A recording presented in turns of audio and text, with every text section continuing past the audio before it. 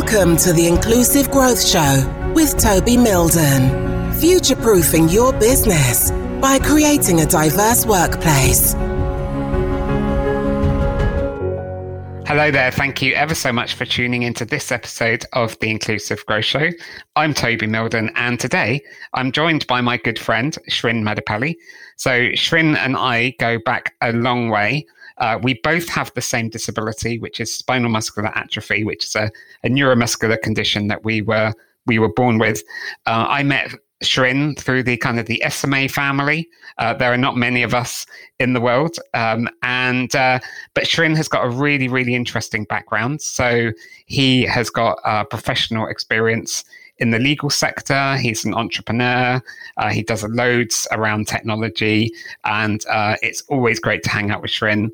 And so it's great to have him on the show. So, hey, Shrin, welcome along. You're too kind, Toby. Thank you so much for having me.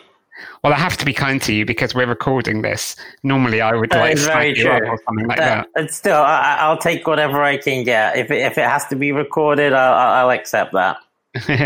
So, Shrin, I kind of gave a whistle-stop tour of your background, but I mean, you do have an interesting career background because when you left university, you began working in the legal profession. So, probably let's begin there. And can you let us know about your career background from university up to current day? Sure. So it is a bit of a mixed background. So I started off life.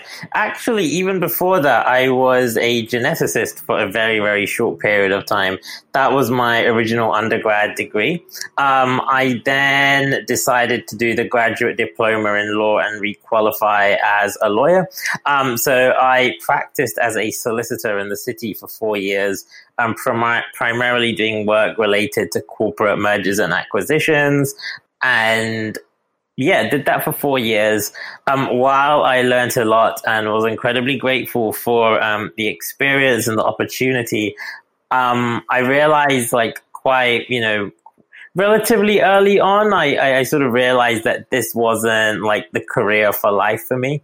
And already by then, I'd started to get more interested in doing things that were more entrepreneurial and looking for other hobby projects where I could build or make things. And yeah, my interests were beginning to sort of digress into other directions. So I left the law in 2012. I went back to university again to do an MBA. And while I was doing the MBA, I also started to learn how to code a bit. And by the time I graduated in 2014, I started doing some freelance work as a web developer. So in that period, I'd learned enough to make basic applications and to build products for people. And that then led to being a co-founder of Acomable in 2015. Where I led development for the first 12 months. So Acomable was a travel website for disabled people to find accessible accommodation. And that website and the business was acquired by Airbnb in 2017. And then I moved out to California for 2 years. So I lived in San Francisco up until the beginning of this year. And I led the new sort of accessible travel sort of unit within the accommodation category of Airbnb for 2 years to build out this new team and start getting some foundational changes made at the company. So integrating what we learned at Acomable within Airbnb. So I recently left Airbnb. So I now do a mixture of things in the interim. So I do a lot of technology investing. I do a lot of technology consulting. I'm doing some sort of voluntary work with some charities that mean a lot to me, but bigger picture, looking to do a new startup again. So I apologize, I rambled on a lot there, but that's basically a whistle-stop tour of my career today. No, it's really cool because you do have such a diverse, excuse the pun, because this is the Inclusive Growth Show and we talk about diversity and inclusion, but you do have a diverse career. It's got to be done, right? Exactly. You had to get it in there somehow. But, but you've been from geneticist through to legal profession, through to tech entrepreneur, and now, in entrepreneurial investing and things like that. I'm interested to know if throughout your career, disability ever played a part in some of the decisions that you made. Did you ever come across sort of any challenges or barriers that made you think about whether a particular career path was right for you? Or undeniably, like given the kind of disability that SMA is, I think it is impossible to uncouple disability to any decision made, like whether it be job search or where we travel or where we live. Like, I think, a condition like SMA, what we have, I think it intertwines with so many aspects of our life. I don't think you can ever realistically uncouple it from anything. So in terms of like career search and job applications, so if I sort of hark back to the towards the end of my time at university and I'm looking and I'm applying for my first roles, for me, it was important to apply for something or take a career path where having a physical disability was going to be less of an issue. Hence, why I did go down the legal path, because my perception at the time, and I think has been validated since, that careers like law are more about like, your sort of your mind and your capability of interpreting the law and advising clients, and less dependent on physical ability. So therefore, having a disability doesn't really, it's less of a disadvantage compared to, like, I don't know, if we were doing something that required physical labor every day.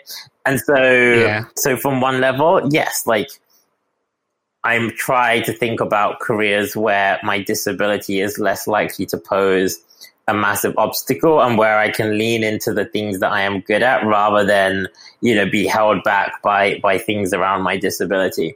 Secondly, at the time, I'd say less this was about disability, but more about like the economic impact of disability. I was very conscious that unemployment rates around disability can be higher. So it was really important for me that my first role was with somebody reputable, and I really wanted to make sure that I worked with an organized, or I tried, I invested my efforts and time to applying to organizations, or I knew if I could get my first role there, that in itself would mean like future job opportunities become easier to get. Yeah, absolutely. Yeah, that's pretty much same thinking that I had when I left university and was looking for my first jobs as well. And I've ended up in jobs that it's about what you bring with your mind, your creativity, your analytical skills, that kind of thing that really counts. The thing is, like, when you were creating Acomable, I used to always explain to people that it's just like Airbnb, but for disabled people. And then in 2017, Airbnb bought you out. So I don't know, that was serendipitous. But like, why did Airbnb? Yeah, it was all thanks to you, Toby. It was that description that basically done the deal. I should have got some commission for like my marketing tagline work right there. But thank goodness the invoices never come. I just say, loads of people set up businesses and they go, it's like the Uber of, or it's like the Deliveroo of. They always kind of link it back to one of the big brands. But I mean, Airbnb did buy you out in 2017. Like, why did they take interest in Acomable, and why did they want to kind of incorporate you into their product? There'd been a multitude of factors that led to the acquisition on both our sides. So from the Acomable side, we were looking at the time, so in the summer of 2017, we were looking for much more investment. So the platform had sort of outgrown itself.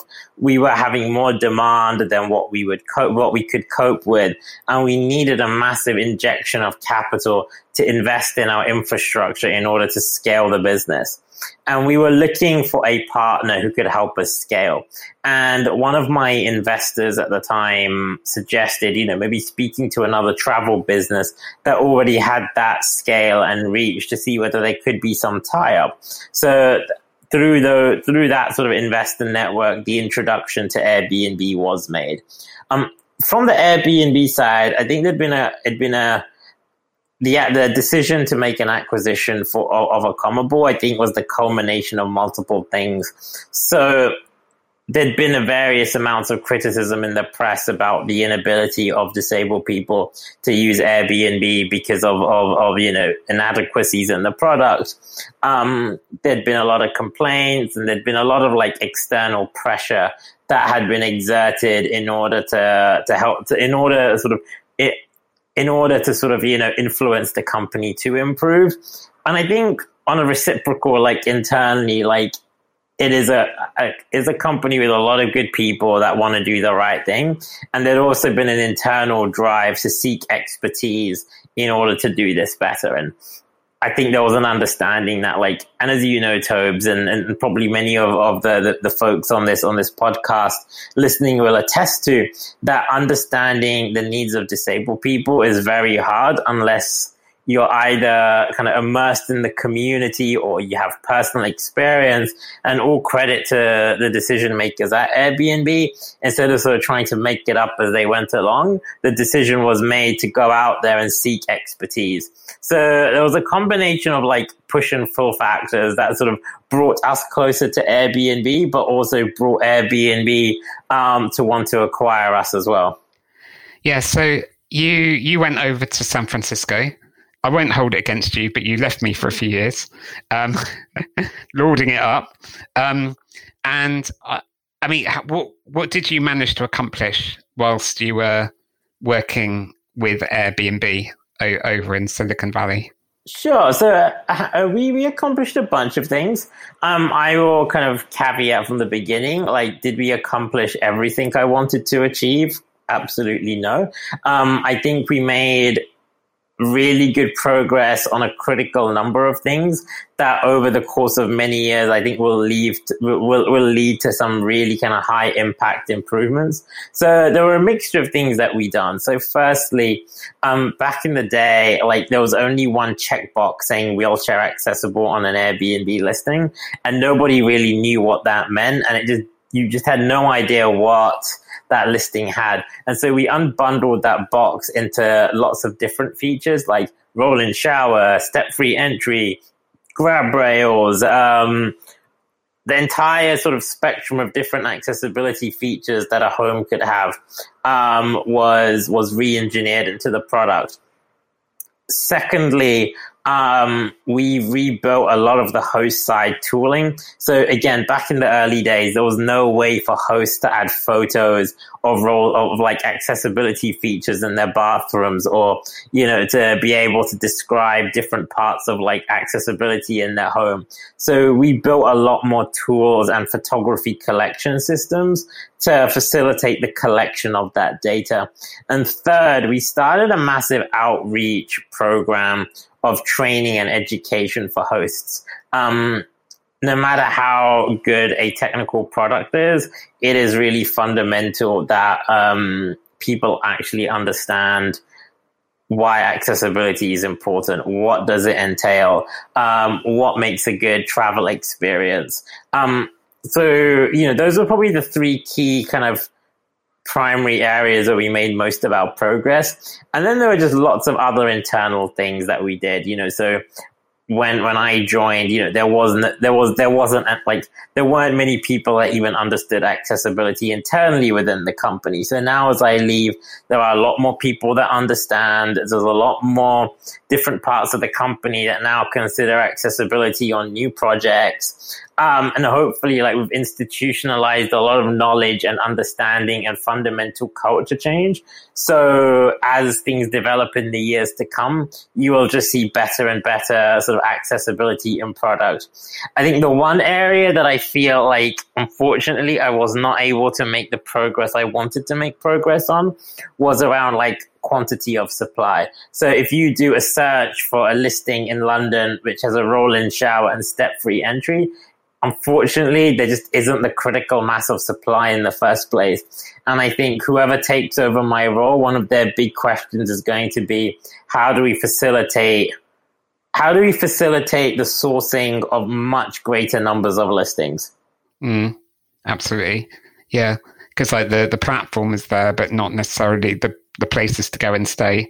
Yeah. So if I was to sum up what we achieved, it's like we've built the infrastructure, like the foundations have been made. Now the next challenge is for somebody to start building on top of them and start building out like the critical mass of supply. Yeah. I mean, so since Airbnb incorporated disability into their overall product, how do you think I suppose the quality of the overall offering has improved? Again, I think it comes down to sort of the previous question, right? In the sense that like there's two aspects to the quality of the product. There is, yes, are they good search filters? Are they good photography tools?